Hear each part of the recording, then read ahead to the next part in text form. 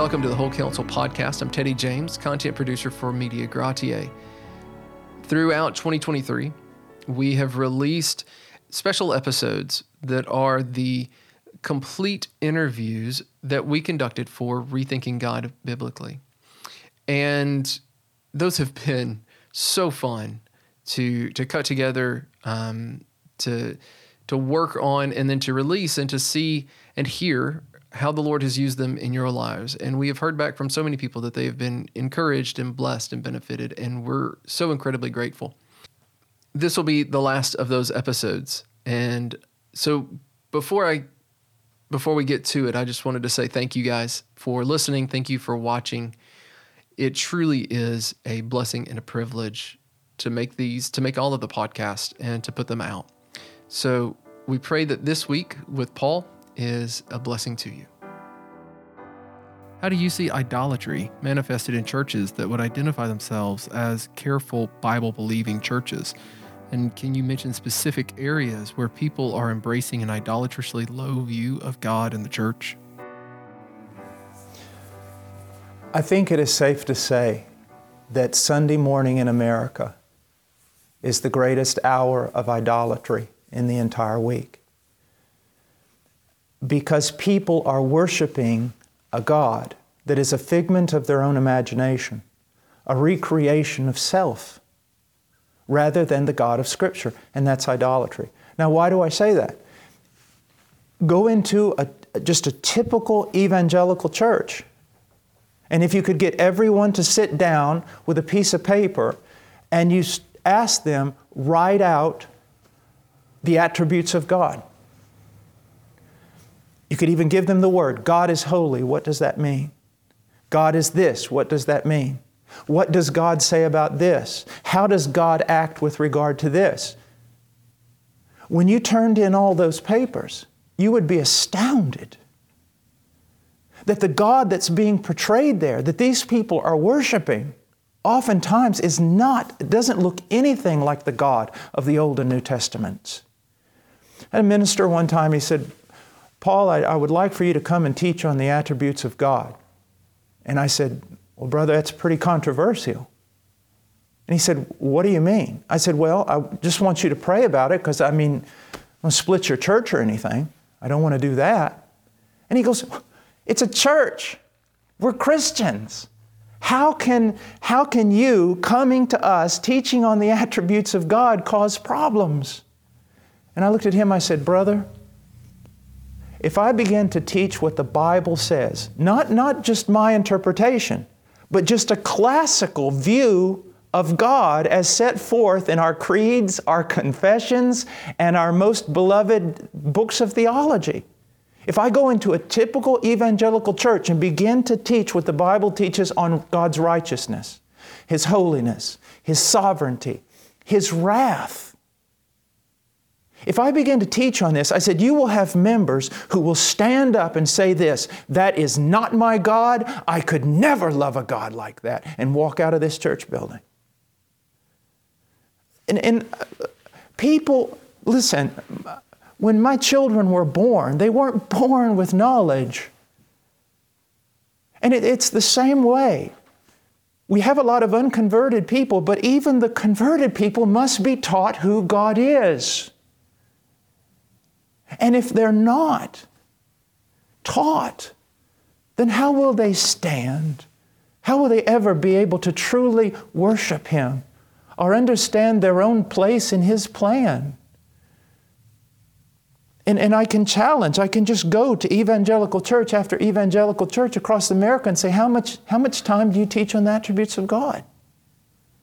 The greatest of all knowledge is never taught in your pulpit? This God who is of infinite glory that we will not be able to track down, we will not be able to get around Him even through 1,000 eternities. You've exhausted the teaching on Him, I suppose. Or have you ever even begun to teach about God? And so you're going to have all these divergent views among people. Now, another thing about idolatry that sooner or later, and we see this in evangelicalism all over America, in Romans chapter 1, it always comes back essentially to man replacing God. Man is the focus. Humanism, it's all about you. Now, those of us who are against this type of thinking are often misunderstood. Well, you don't love people, or you don't care about the needs of people. Yes, I do love people, and I care about the needs of people. I just understand that those people are not going to be healed by becoming more and more self-absorbed. They're going to be healed by a greater and greater view of God. They're not going to be healed even by having all the little answers in the Bible to their problems. They're going to be healed by this magnificent view of God. Because there are a lot of times when things that are going to happen in my life, in your life, that even the greatest theologian cannot explain to us. Painful things, horrible things. Things that seem, as the hymn writer said, to be a frowning providence. And even the greatest preachers in the world can say nothing to us. We're in that situation that Job was in. We have no answers. Then what is going to help us? It's not going to be a pat on the back or some trite answer. It's going to be, look to your God. You don't know what He's doing, but you know who He is. And because you know who He is, you can trust in what He's doing. Do you see?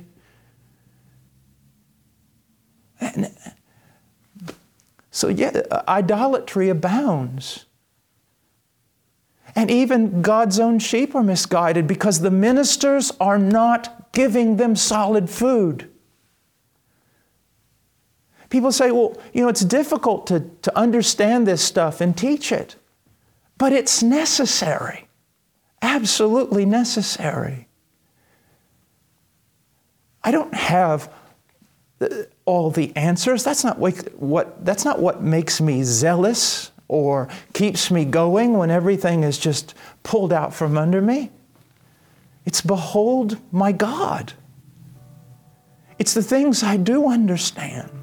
Calvary. When people worship an idol in God's name, it is rejected by God. Can you talk about how you can see evidence of this reality in modern evangelicalism? Jonathan Edwards says oftentimes throughout his writings that, and other philosophers do the same, that any rational creature must have a motivation for what he does. If he does not have a reason or motivation for what he's doing, then it's absurd. It's ridiculous. He's insane. Like if a man is standing out in the rain and I ask him why he's standing out in the rain and he says, I don't have an idea why I'm standing here, then I can only assume that he's an imbecile. But if a man's standing out in the rain because the house is on fire, I know he has a proper motivation. God has a reason, a sunum bonum, a greatest good, an end to everything He does, and that is His glory. Now, Edwards was also very helpful in that he was able to bring the two things together, that God does everything He does for His own glory, which is the greatest good also He could do for His creation. So there must be a proper motivation. Now, in all the activities that have been mentioned, evangelism, missions, helping the poor, worship, prayer, everything else, we have to ask ourselves now, what is our motivation for doing these things? Now, if we are by and large a people who are ignorant of who God is and God's purposes, can we really have a proper motivation? Now, I want you to know that I work with a lot of Christians who live in jungles and things such as that. So we're not talking about everyone has to have this tremendously high theology in order to do evangelism and worship and missions in a proper way. But what I am saying is this: if a person has been genuinely regenerated, genuinely converted, is truly Christian, then the Spirit of God is going to move them to do these things of evangelism and missions and worship and helping the poor. But by teaching the Scriptures to these people, teaching the believer who God is, it will so hone their devotion. It'll so hone their motivation. It will increase their zeal. It will give them a right way of looking at things, a right direction to follow. Even for myself, after 30 years in the ministry, I'll get clouded at times. Why am I praying? Why am I doing evangelism? Why am I going out here and preaching? Why am I doing these things? And it's helpful to have a high view of God to say it's all for Him. It's all for Him. I know it just sounds like we're beating a dead horse, but the fact of the matter is, there's no real need to talk about another problem because this is the foundational problem. And until it's dealt with, then we shouldn't work with the peripheral issues. You see, if I understand who God is,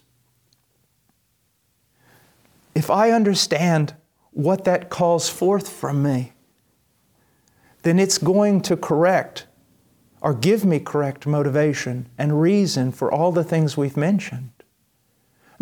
Let's think about this for a moment.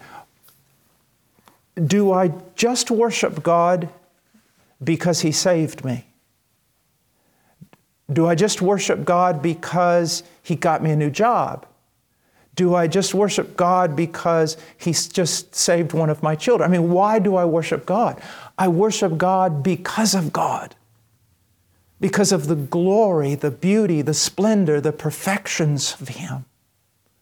See, when we begin to teach about God, then a believer could be locked away in prison, his entire family slaughtered, his own tongue cut out, and near starving to death as he's being eaten by lice, and yet have proper motivation for dragging himself up to his knees and worshiping God. Why?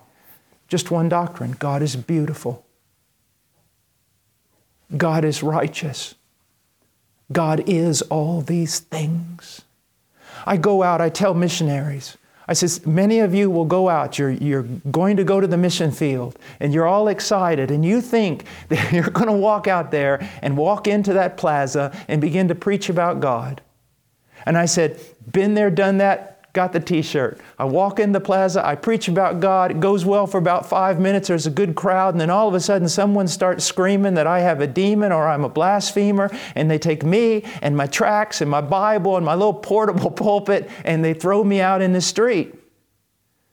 It's going to take a lot more than my love for people to pick me up and all my little tracts while people are laughing and walk right back into that plaza and preach again. It's going to take the knowledge of who God is. I do it because He's worthy, because I know Him. You see, let me give you an example. They talk about, space as a final frontier. They talk about the oceans, that we probably know more about the moon than we know about the oceans. Those types of things are exciting, that there's something to be discovered yet. Yet when we talk about the attributes of God, we're talking about the minds of angels and men could be brought together throughout 1,000 eternities to try to scope out who this God is. And they'll never even get a glimpse of His beauty compared to what is there. I try to teach my children about the beauty of God, the pleasures of God. See, when we talk about attributes, we're not just talking about this or that, omniscience, righteousness, holiness. No, it's all these things that He is. The fullness of all perfection. And it's those things that motivate us. Sometimes people will say to me, you're 50 years old. Where does the zeal come from? They don't like to hear the answer. The attributes of God, knowing who God is and what He has done for me in Jesus Christ. That is it. That's it. That's enough right there to propel a human heart for an eternity. that knowledge itself. That is the knowledge that creates piety, true piety. That is the knowledge that builds zeal and fans it into a flame. It is the knowledge of who He is. That's what makes me so mad. I'm thinking, what are you ministers doing? You've got to dress God up. You've got to make Him pleasing. You've got to make Him attractive. Or you've got to take the gospel and you've got to put things around it. I would liken it to this. In the same way with the church, taking the church and transforming it so that it's culturally relevant. I have a daughter. Most men my age have a daughter or son, but I have a daughter. She is precious to me. Now, I have a bride, a wife, and she is precious to me. Let's say that I go on a long journey and I leave a few men in charge of the care of my wife. Let's say that she's a simple woman with a simple beauty, an inward pleasantness about her. She's unsoiled, well protected, pure, even a bit naive because she knows nothing of this knowledge of good and evil. And I leave her with a group of men. And while I'm gone, they decide that she's not attractive. And so they dress her in the most gaudy fashion. They paint her face. They cover her with sensuality. And then they parade her back and forth before carnal men in order to attract them into something they're doing. When I come back, I'll deal with those men. That's exactly what God's going to do. Taken the gospel, taken the church of Jesus Christ, and dressed it like Vanity Fair in order to attract carnal men. That type of attraction cannot save carnal men. It can only deceive them. The only thing that can save carnal men is the Spirit of the living God functioning through a red-hot heart, a preacher on fire with a passion for Christ and a passion for His church. These men are doing a great disservice to God, and they will be judged for taking the beautiful, glorious gospel of our blessed God and repackaging it for the 21st century, taking the church of Jesus Christ and dressing her in the wardrobe of a prostitute so that carnal men will be attracted to her. You do not think Christ, when He comes back, you do not think He'll deal with them? He will deal with them. And they need to repent now. They need to repent now. How would you respond to the pragmatist who has heard everything in the study but says, but what we're doing is working. People are coming in the door. How could this not be pleasing to God? Yeah. I do believe that pragmatism is sapping the strength of Christianity. And here's a few things that we need to understand. First of all, just by saying pragmatism, we are going outside of the Scriptures to find a way to do something that God has commanded us to do. And I think we would all argue that that's dangerous, if not absolutely absurd. It's suicidal. God has commanded us to do something. He's also in the Scriptures shown us how He wants it done. Another thing that we need to understand is this.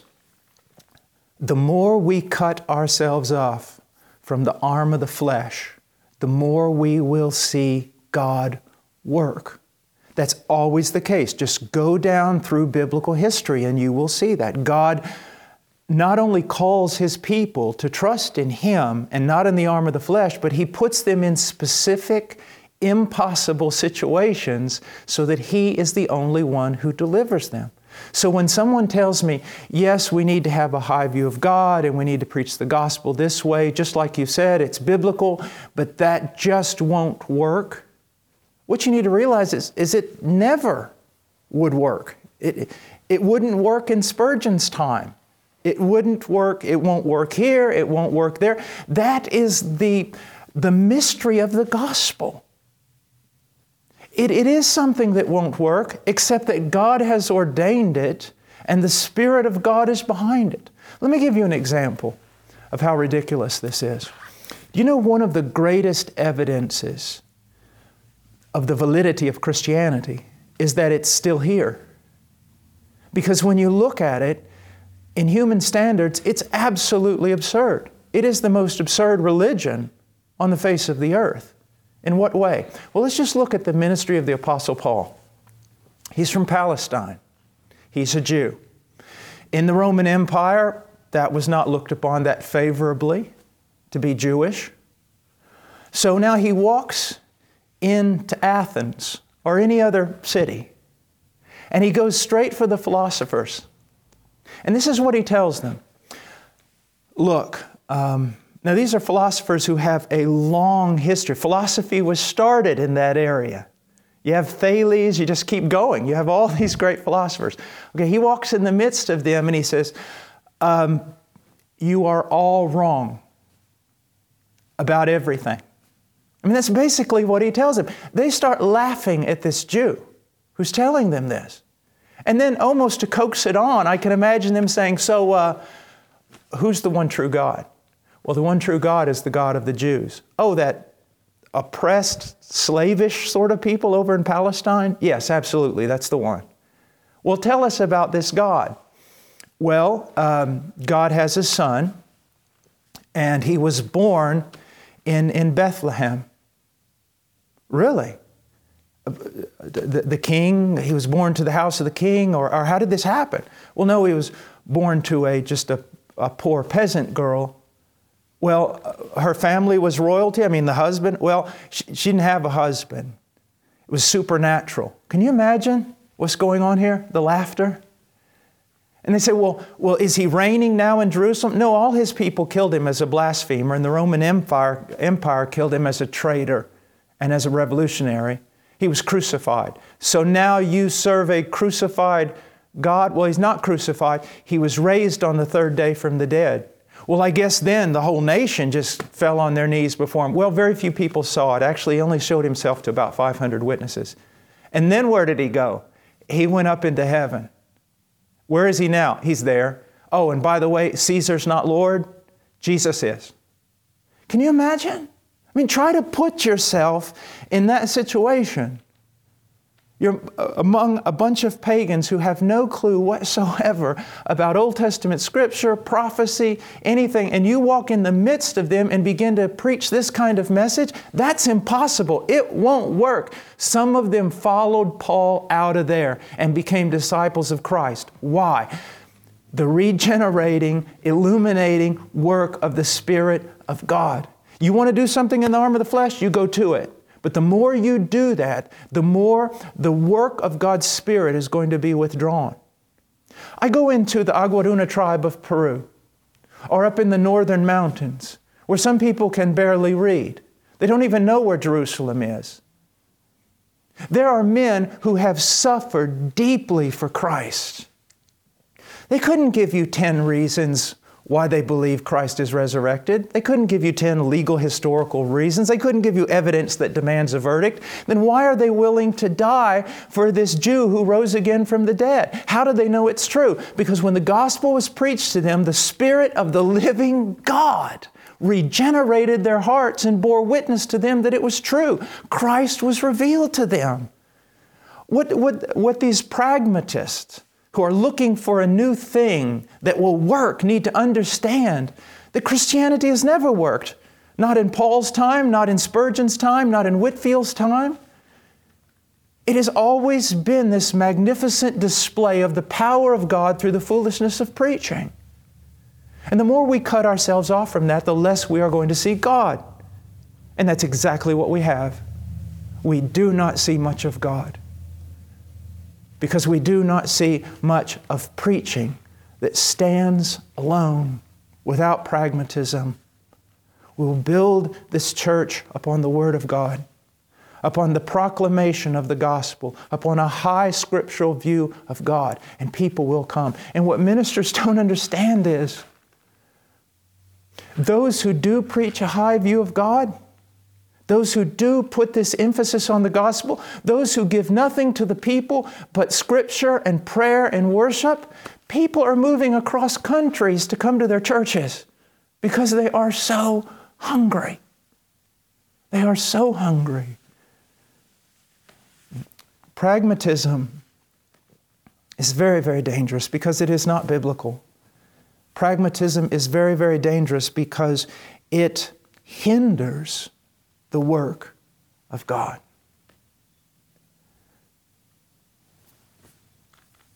I have seen, not just in Scripture, but throughout my life, in almost every instance, the more I depend upon the arm of the flesh, the less I am going to see of God.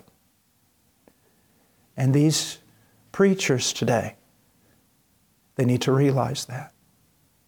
They need to realize that. The weapons of our warfare are not many.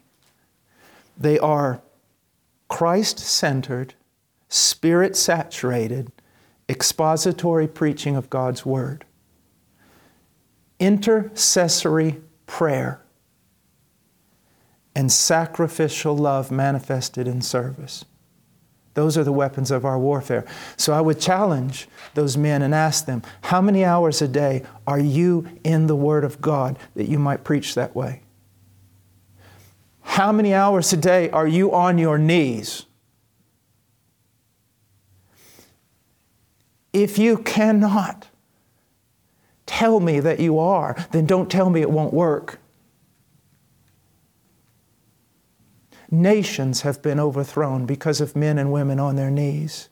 Kings have trembled because of impoverished preachers going around the countryside speaking much of Christ.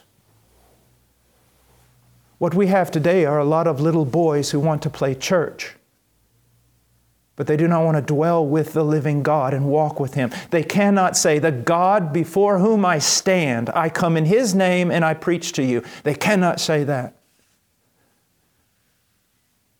But if they would cut themselves off from these things, they would see God and they would see His power. The problem is, because they've built their congregations upon Vanity Fair and a Six Flags over Jesus, if they do get serious about following God and preaching God, they're going to find out that the greater part of their congregation wants nothing to do with God and wants nothing to do with the gospel.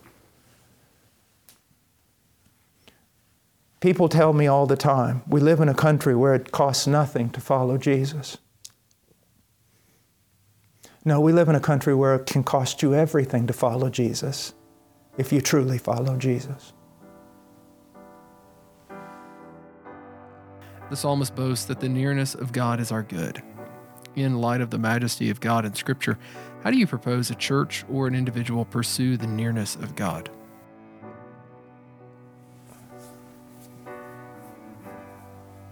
If we want to see ourselves change, if we want to see our church change, our families change, it always begins, doesn't it, with the Word of God and the renewing of our minds.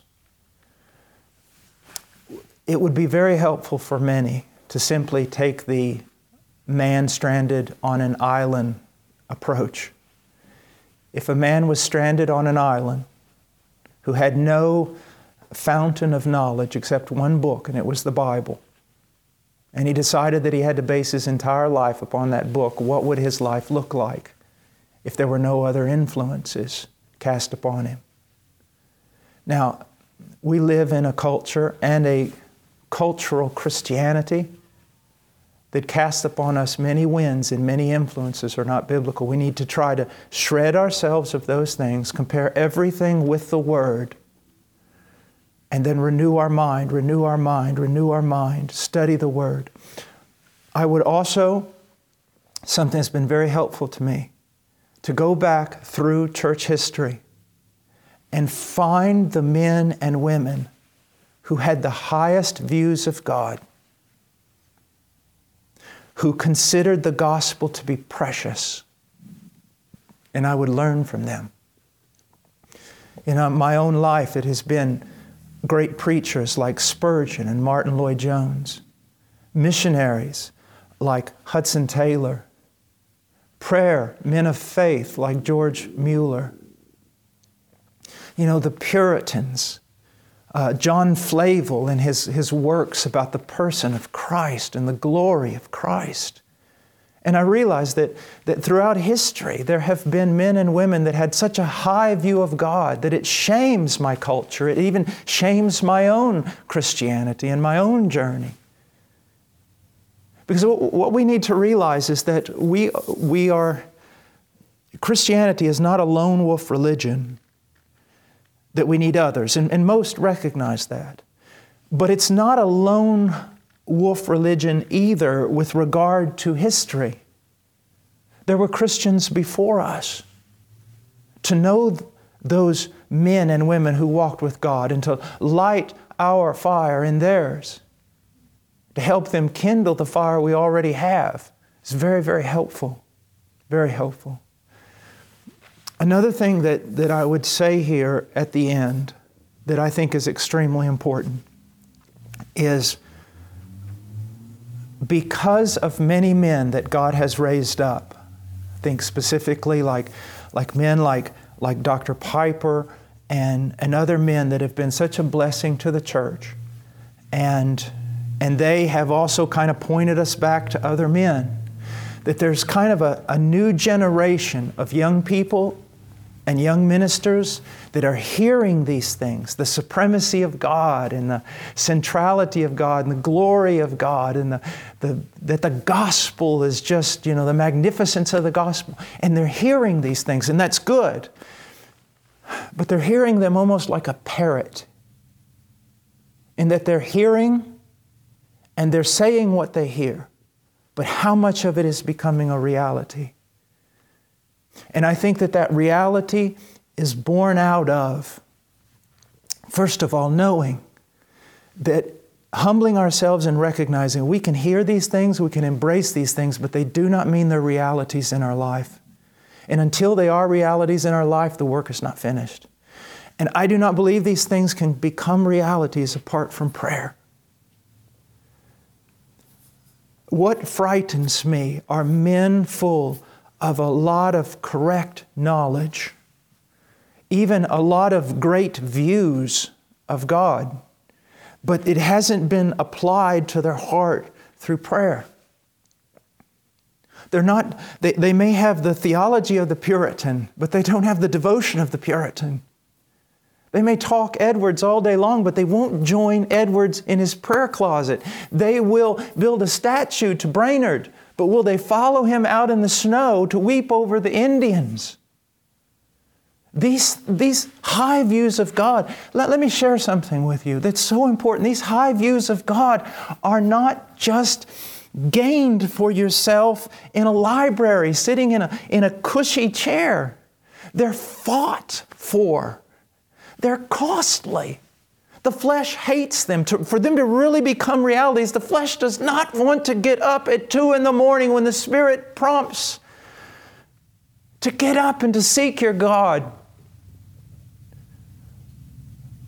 Or the tendency maybe to see other ministers who are just running wild and doing all kinds of things, and their life seems so easy and their ministries are so prosperous, and you've locked yourself away in the study, just seeking His presence,